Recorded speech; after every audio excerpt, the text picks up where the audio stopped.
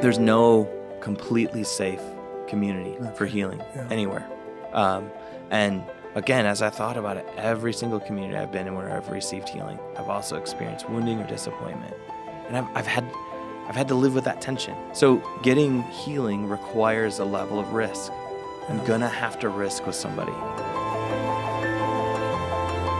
Welcome to the Gary Wilkerson Podcast. Glad you're with us. We're back with Sam, and we just want to continue this conversation. It's really touching my heart to hear broken people come to see you, wounded hearts, people not in touch with their own heart. They've been through trauma. Mm-hmm. I'm going to ask a question about how you help them, but before I do, can you just describe what we mean by the word trauma? Sure. Okay. Well, trauma has a kind of formal definition of and I won't be able to recall it, but the word trauma simply means wound. Wound. Okay. And so it is just something that has wounded your heart in life, and I think that's a good working definition to think of my life. What has traumatized me? There's symptoms that you can dissociation or some experiences of overwhelm, amygdala hijacking. There's neurological things that happen inside of a person when they go through trauma. Bifurcation, you split. You can be split off from experience or have parts of you shut down. Anxious, overwhelm, all of that can happen in trauma. But trauma just basically is being wounded. Mm-hmm. Interestingly, the word vulnerable means able to be wounded. Oh my goodness. So the connection, that vulnerability, we all live with some sense of vulnerability in life, and we're able to be wounded. Yeah. And so trauma is those wounds. When you've experienced some kind of pain, pain of love, or absence of love, relational pain, et cetera. And trauma is not necessarily, you hear the word trauma, you tend to think, okay, they were physically abused or sexually abused, but it's not just that. It could be some emotional neglect or an absence of somebody caring deeply for you or something like that. That can be traumatic as well, right? Yeah, an absence of presence, can be traumatic. In fact, it's interesting to note that I read this somewhere that victims of sexual abuse will often attempt to tell one person, around the time of the abuse, or to let somebody know it's happened. And depending on how that goes, it may be, if it doesn't go well, it may be 10 years until they try again. Ouch. To tell somebody. Yeah. So, and if it does go well, it can often be just as impactful for healing as the abuse itself. So how your heart is treated when you go through suffering of some sort, right, is that love or lack of love can be just as impactful as what you're suffering. In fact, there's some people, I can't remember the writer's name, but she describes trauma as the absence of love. So not just the presence of pain, but the absence of love in your pain, that you're not being attended to. Yeah. So absolutely. In fact, those are often the harder wounds to engage is, the stories of absence.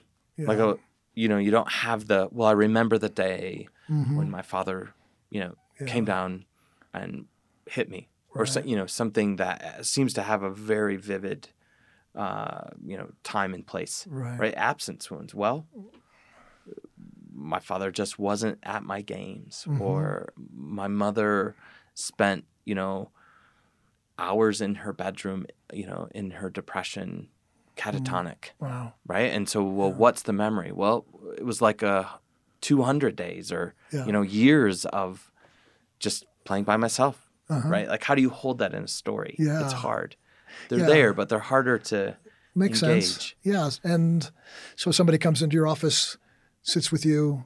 If their dad came home drunk and threw a rock at them, that story is going to be in their mind. They're going to tell you that pretty, if they're open to get there. Yes, but often. Okay. Go ahead. I was going to say, but somebody who has had that 200 days of, no, nobody hit me, nobody yelled at me, they just weren't there for me. It's a little harder story to tell, I think, because Yes. For me, I would think, and you're the experienced one here, so correct me if I'm wrong, I would think that that person would maybe not think they've been through trauma, so they're not going to get the help as readily or as quickly as someone who maybe have realized, I was really abused as a child and I need help. Yes. Am I off base there at all? No. Oh, okay. And oftentimes I would say, well, I'm fine. Yeah, fine. I survived it. I'd say, honestly, most people don't come in saying, I have this story of this moment with my dad. Most people come in saying something's wrong. Yeah. Right? Like something's on fire or something's broken. I mean, this is me too, right? Like I need help. Think of it as like you go to the doctor when you have acute pain. You go to the mechanic when there's something wrong. Often people will go to a therapist when things are this isn't bearable anymore. Yeah. Something in their current life, right? So we usually start with what's on fire, what's broken. Okay. Sometimes people will come in and say, I have these memories that are coming back to me, and I don't know what to do with them. But oftentimes it will start with pain in the present. Okay. Right? Yeah. And I believe, the way then into their story from there is often honoring what's happening in the present. And because, evil, the realm of evil is always trying to reenact our shame with us. So the realm of evil is always trying to invite us to accept things about ourselves based on our situation, right? Like, this thing with my son is going on. I'm a horrible dad, right? And so like often it's as we start to honor what's going on in the moment and what are the accusations you're sensing about yourself? What is this leading you to believe about yourself or the people around you? That usually then starts to take us into their stories. Do a lot of people see the link between what's the burning issue now, and do they get a little confused when you start asking about, like, well, tell me about your father or something like that? Do most people see a link there between their behavior and their heart today? Okay. Yeah, and me included. Okay. I don't, right? Like, and I eat, breathe, and sleep this stuff, but like it is hard to make those connections, right? Because again, I just believe there's a realm of evil whose greatest hope is to shut you down. Yeah. The greatest hope of evil is that you would live in shame, right? Just be inoculated in life, right? That was the weapon in the Garden of Eden. Yeah. Was shame, right? Like introducing shame after sin. Yeah. Jesus has taken care of sin, right. And so. What does evil have left? Shame, to try to provoke shame in your life and just inoculate you. And so, and we get really familiar with our shame. It's hard to hear, what is shame? What are you talking about? And so most people, I don't think, come in and are able to say, this connects to this. Now, sometimes as you get better, you can start to tune in and be more curious with your own story. Like, what does this feel like? Is this familiar to something else in my story? Right? You can start to ask those questions. But we don't usually start with, it's rare for me to ask, tell me about your father. I try not to take the first step into story. Okay. So usually we start with what's going on in the present. What are you feeling about it? What are the accusations against you? Is that familiar? Wow. And that's usually a step of like, oh my goodness. And that's when you start to see people make connections of like, oh, that has been with me for 20 years. Yeah. Really? So you get Tell more me about that. I'm sorry. Go for it. You get more of an aha moment there, or do you ever get like a, stop it, Sam. I didn't come here to talk to you about my father or my mother. Do you get both of those? Both. Or? Both. Yeah. Okay. Sometimes people will say, how did we get to talking about my mom? Yeah. Like what? But then, the aha comes. It's yes. Like, so that yes. The way I'm treating my wife right now, that I can't stop treating her, I can't stop disrespecting her. Yeah. All of a sudden, you're talking about how did you relate to your mom, and they see, okay, that's the same. That this story is the same story when I was 10, right, as when I'm 30, and right. So and that. Right, like I'm acting like that 10-year-old who's trying to be heard by his mom. And then and instead of just dealing with the behavior of how you're treating your wife now, you're getting to the root of it. You're kind of healing. Like I was talking about that this morning to our staff in Isaiah 61, right before it says, he sets captives free. So free from anger, free from lust, free from pride. He heals the brokenhearted. Mm-hmm. And I think so many of us want Jesus to set us free from our captivity. Yes. So we look and feel better, but don't touch my woundedness. That's too Right. hard. I don't want to go back to when I was 10 and something happened with my mom. I want to just deal with this Right. presenting problem right now. Right. So that's kind of I can see why you take your time and help people see their story and get their heart back a little bit so that they could go back into that place. There's not somebody here in the room with us, but there's people listening. How would you invite them? Say somebody's listening to you right now, going like, "Man, that's really intriguing. I have this problem, this fire I'm in right now," and you're talking about it maybe being related to something earlier in my life. Are there some ways besides seeing a therapist that you could engage in that, or no? Absolutely. I think, to like take a marriage fight or, some sort of conflict in your life. I think, to pause and ask yourself questions like, what are you, or some disappointment in your life, to ask like, what are you feeling in your body about that? So to ask the questions of like, just what does this feel like right now?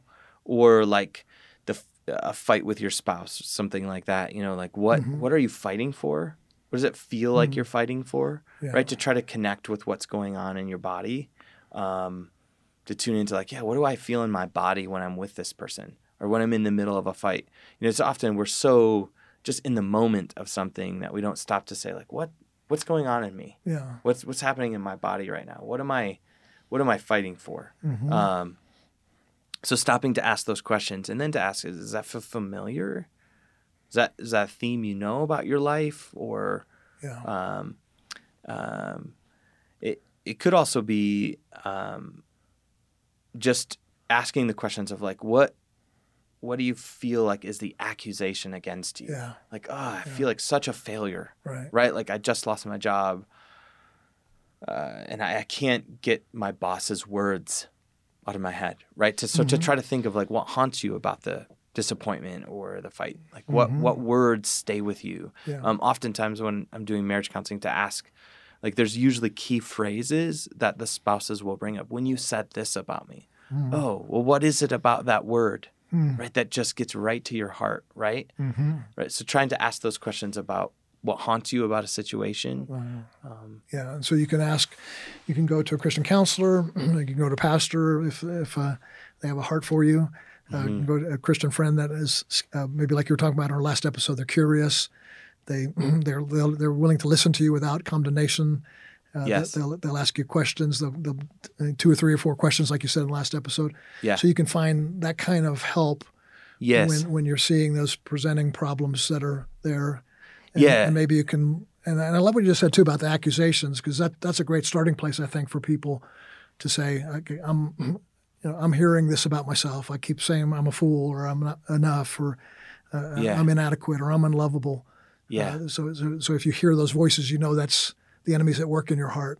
Yeah, and to follow up on what you said there, like looking for people to listen and help you with this, right? Because it is really hard to see your own life. It's nearly impossible to see your own life. You can get better at it with reflection and over time, so journaling about these things.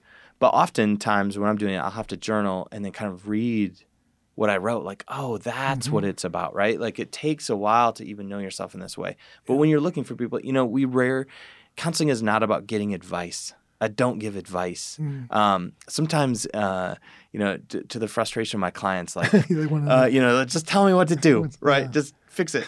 But we don't want advice as much as we want to have people bear witness to our life. So finding people that will not just say, oh, here's what you should do. Yeah. You're fighting, you should do this. This is what worked for us. Like, that's not entering in with a person. Sorry. So not saying here's what you should do, but saying here's who I see you are. Would you consider that giving advice? I would say, here's what I feel. Okay. As you talk, I'm noticing this. Because I've noticed that. I've noticed that with people, with me.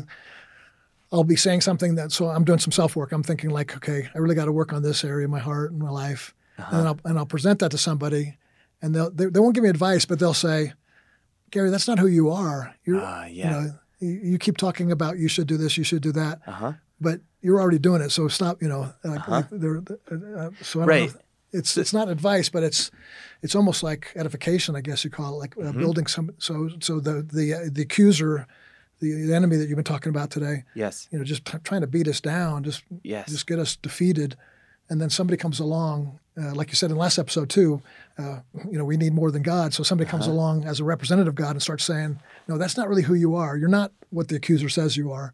And all of a sudden you start believing something different about yourself that you could not have believed if you just tried to work it out in your own brain. Yes. And I would say like that's really helpful to have people who know you, who can say like, whoa, that's not who you are. Okay. But then to ask the next question. And so why is that so believable to you? Oh, good. Right? Yeah, to not just simply say like, you just need to stop believing that. And you just need to believe that you're a son of God and you're loved, right? True. Yeah. But if you were able to believe that, you probably would be. So like to ask the question of like, why is that hard for you to stay with? Yeah. Right? Like, why do you keep coming back to this, anxious view of yourself or whatever it is, right? Like to not just say this isn't who you are, but also then to ask, so why is that so believable? That feels like you're honoring the person's struggle then more than just giving them like, oh no, stop believing that lie. That could become almost behavioralistic as well, rather than. But if you probe a little deeper, like why do you feel that way? So right, and then you can get into story, right? Because most likely that's somewhere in a story, like because evil, this is again borrowing from Dan Allender. He said very well, I believe, that evil is very efficient in its work. It's not a limitless power in the world, and so it has to make best use of its resources, like any never heard that. Armed evil entity, right? It wants to be resourceful. And so it's going to sell you things about yourself that are believable somewhat, right? So it's going to try to keep seemingly reenacting or narrating or interpreting parts of your life to you to make it seem believable. Like, yeah, gosh, I must not be lovable. Look at how many people, end relationship with me. Yeah. Something like that. So that's when you can start to get into story to see where evil has sown the voice of shame. I can see why you do the narrative type of therapy for trauma. That's because you can open up so many other areas of a person's life and heart and relationships. And I can see also why you wrote this article that we recommended last episode. People check online at samjulman.com. Yep. Your book, Life is a Story. Is that the title of the book? It's called Story Formed. Story Formed. Yep. And I want to recommend an article, You Need More Than God. Both of these are really, I find them very intriguing. The idea of, as we talked about last episode of this, and you're kind of talking about that today again, as I offered you an opportunity to speak to our audience about how can they get some help, maybe if they don't have a therapist in their neighborhood or something like that, but they need people around them. They don't, I for so long have wanted to. Okay, let me just a quick little story. When I was 15, I first was introduced to pornography, and I was in about a 10-year struggle with it. And but especially like when I first started getting engaged in ministry, the shame and the guilt. You preach a sermon, and you go like, "Well, I just looked at pornography 3 days ago," and the idea of that I wanted to get healed, but I wanted to do it alone. I didn't want to confess it to anybody. I didn't want to share it. I wanted that, I want to go back to Eden in the garden and just have God come and visit me in the day and say, touch me on top of my head and it's healed. Or I wanted to go into the secret prayer closet and shut the door behind me and just groan before God, Lord, take this out of my heart. Yeah. But, that's why I love that article so much that you wrote is it's like we need more. That, and now that I look back on that, I see that was a lot of pride and arrogance. Like I just didn't want to be ashamed in front of somebody else. I didn't want anybody to know my deep, dark secrets. And that was a lot of pride and arrogance in my heart. And this article, I think, can help open us up to saying, like, there's no need for shame. It's like we're all struggling. Right. And I think sometimes it seems like sometimes we will repent of the wrong things if we don't. Well, it'd be easy to, alone with God, that we end up reenacting some of that self-contempt, right? Like, I'm such a horrible person. God, please, like, save me from myself. I'm such a terrible person, right? And that we could repent of things. Like, sometimes when you don't explore with curiosity your sin, you can repent of the wrong things, and you can repent of desire that God doesn't want you to give up, right? Like, you know, I know men who struggle with pornography who will believe that they end up repenting of their sexual desire, like, oh, I'm just so broken, and like, you know, they feel like they need to shut something down in them that God doesn't want shut down, right? And so that's also the need for human community is to expose some of that shame that might invite us to repent of God's glory in us, right? The things that God made in us. Yeah, it's a truism in my line of work, and this and in my work with the Allender Center as well, or my training with them. You know, we're wounded in relationship and we heal in relationship. And there's something essential to that. You know, that we need that human community for healing. Yeah. But sometimes we want the opposite. We know we were wounded in community, but we want to be healed alone. Yes. And then kind of I don't need anybody. I don't want, but to tell your story correctly, I think you're saying it so correctly yourself, saying we need other people around us to hear that story and to see them react like without condemnation, without like wagging a finger at you, like, what, you did what? Right. You know, it's like, and that can be hard because, you know, like, we are wounded in community. And so, you know, like sometimes the places we go for healing can be places we get wounded. And that is, you know, my journey with seeking out counseling, you know, there were several therapists I went to before I found a therapist that was helpful and kind and healing, that were, you know, advice givers, or, you know, it's possible that, you know, that's some of the struggles. As we're journeying through communities, sometimes you can get wounded as you seek healing from those communities. Wow, it's tough. I bet it'd be difficult in your situation to see somebody who's wounded and they went to get help in what should be a safe community, the Christians in the church, and then they get more wounded by the church. Then they're coming to you. By that time, they're like doubly wounded, I imagine. Right. Do you have any kind of thoughts towards? We talked about Larry Crabb earlier. You know, he had a heart not just for the individual that he was counseling, but for the church to become a safe, good community. Does your mind work that way at all? You know, therapy isn't necessarily like some secret sauce that we're doing in therapy. You know, so I am always looking for like how do you have healing conversations like with a buddy over a beer, or how do you have a healing conversation in like your small group at church? Right. Like, how do you bring some of that, or in your marriage? Like, how do you have your marriage be a healing community? Yeah.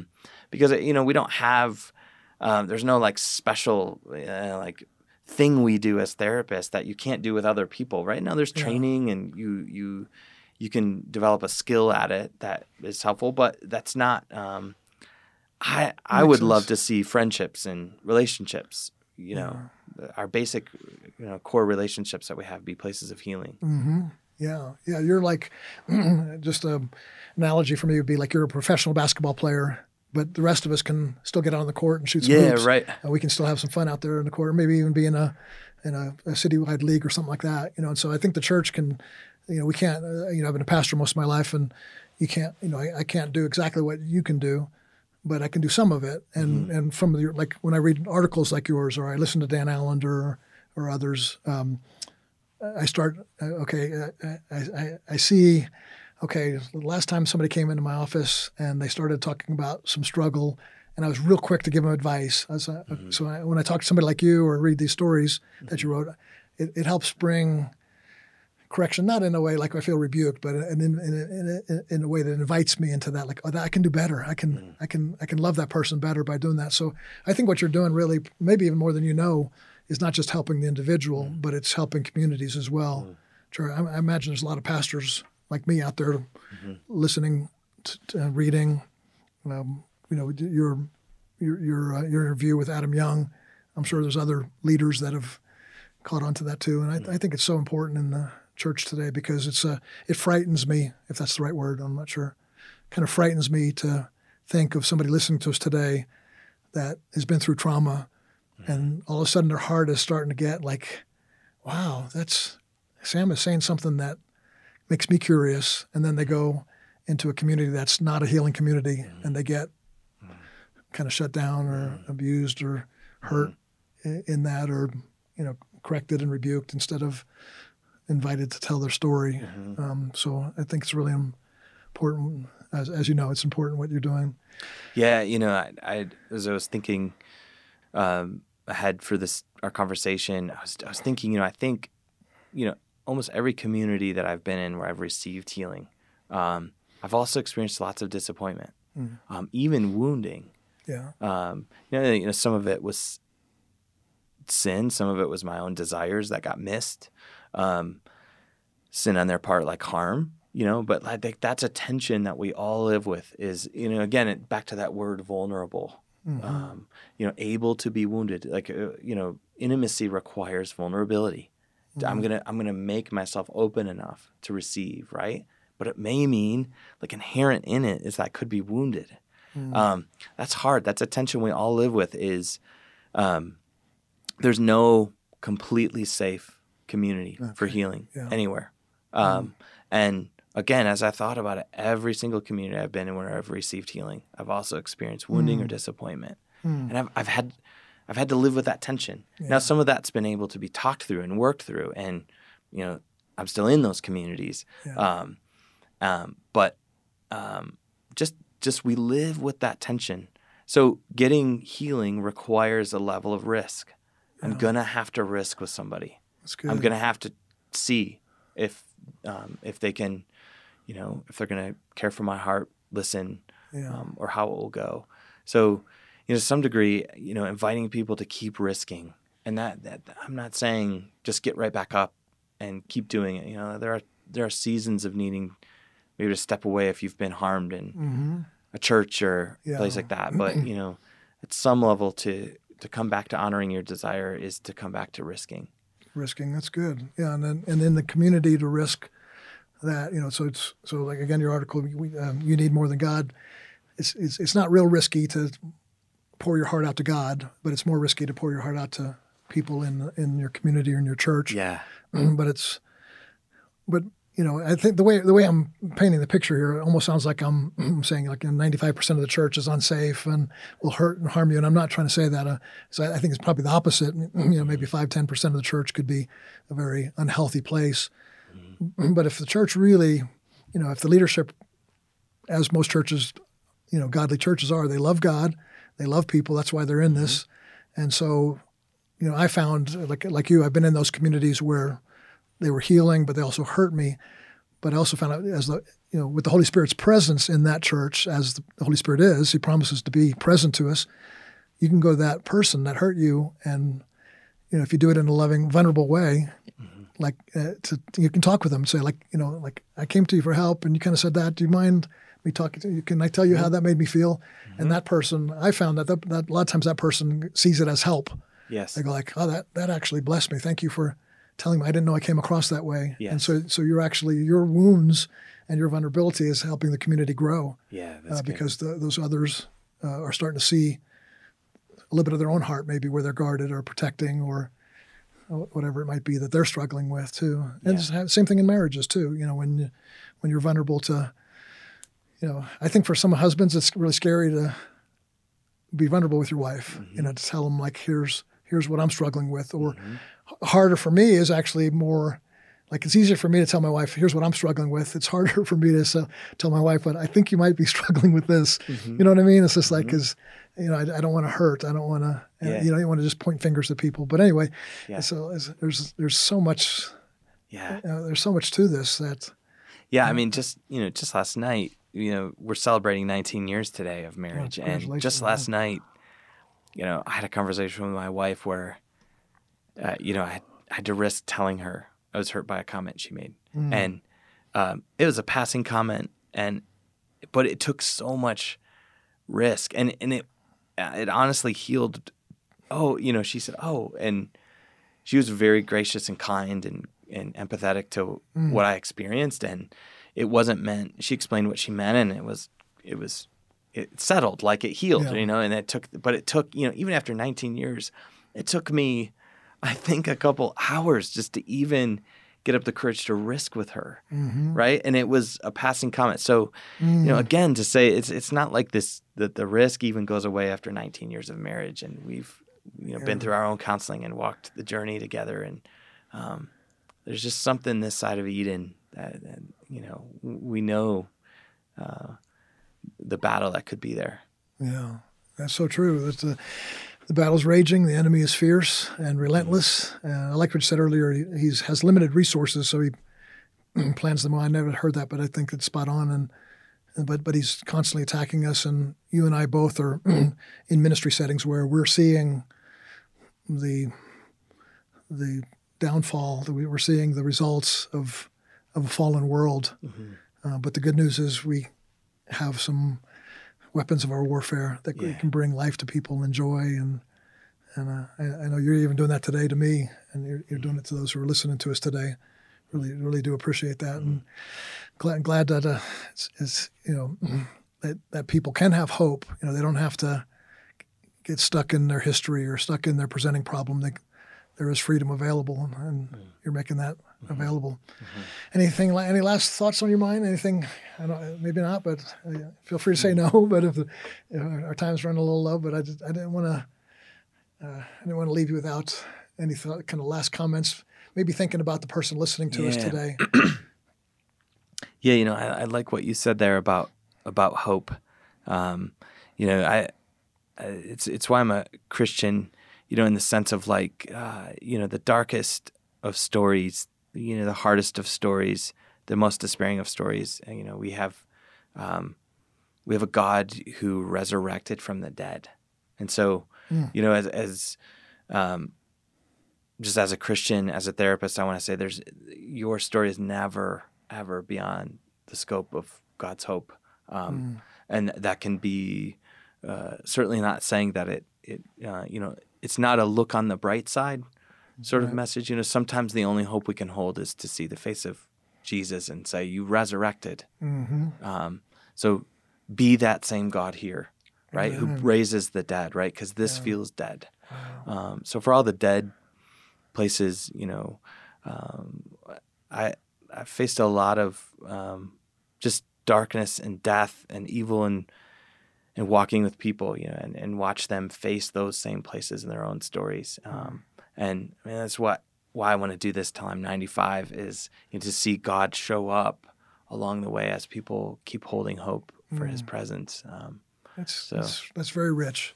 There's something about that I think anybody listening that feels these things, you're talking about the trauma, the woundedness, it's going to bring them that hope. I love how, what a great way to close the episode, talking about the resurrection of Christ, that He resurrects our story too to life.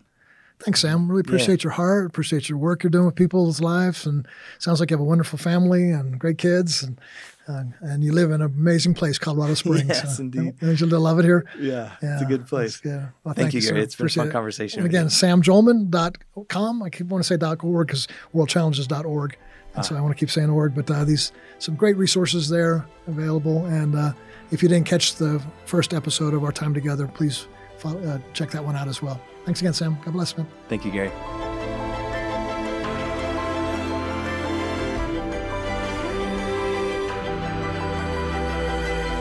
Each week, this podcast reaches thousands of listeners. This critical work is made possible by the generous contributions of individuals like you who believe in World Challenge's mission. Thank you for listening and supporting World Challenge, transforming lives through the message and mission of Jesus Christ.